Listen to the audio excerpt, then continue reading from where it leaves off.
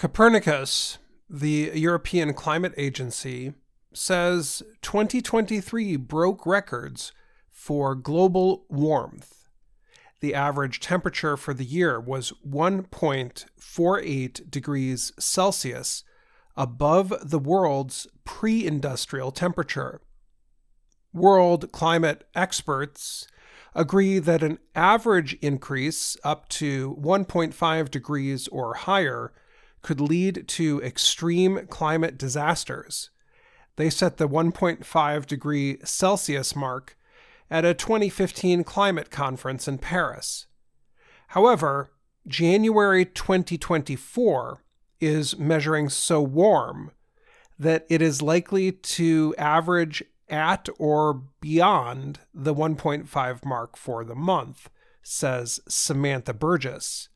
She is deputy director of Copernicus. Scientists have repeatedly said an average of 1.5 degrees of warming over as much as 30 years would violate the limit.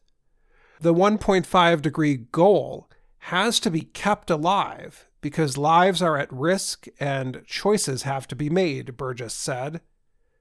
The record heat made life difficult and sometimes deadly in Europe, North America, and China, among other places. Climate scientists say heat is not the only problem related to temperature rise. They say severe weather events, such as heavy rains that cause flooding, along with wildfires and extreme dry conditions, are connected to the rising temperatures. For the first time, nations meeting on climate late in 2023 agreed that the world needs to move away from polluting fossil fuels.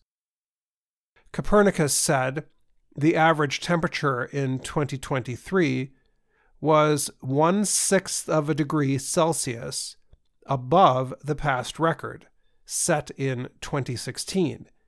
The average temperature was 14.98 degrees Celsius. It was record-breaking for 7 months. We had the warmest June, July, August, September, October, November, December, Burgess said. It wasn't just a season or a month that was exceptional. It was exceptional for over half the year. Malte Meinshausen is a climate scientist at the University of Melbourne in Australia. He says about 1.3 degrees Celsius of the warming comes from greenhouse gases, with another 0.1 degrees from usual weather conditions such as El Niño. Copernicus records only go back to 1940. Other organizations will announce climate reports for 2023 on Friday.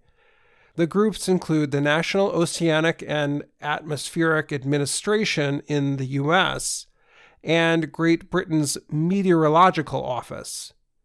While some national weather offices only have records going back to the 1940s, many scientists agree that this is the warmest period for Earth in over 100,000 years. Copernicus said there were 2 and nearly 3 days in 2023 where the world's average temperature was at least 2 degrees above that of the pre-industrial period. In addition, for more than half the year, the world average temperature was 1.5 degrees warmer than in the mid-1800s. I'm Dan Friedel.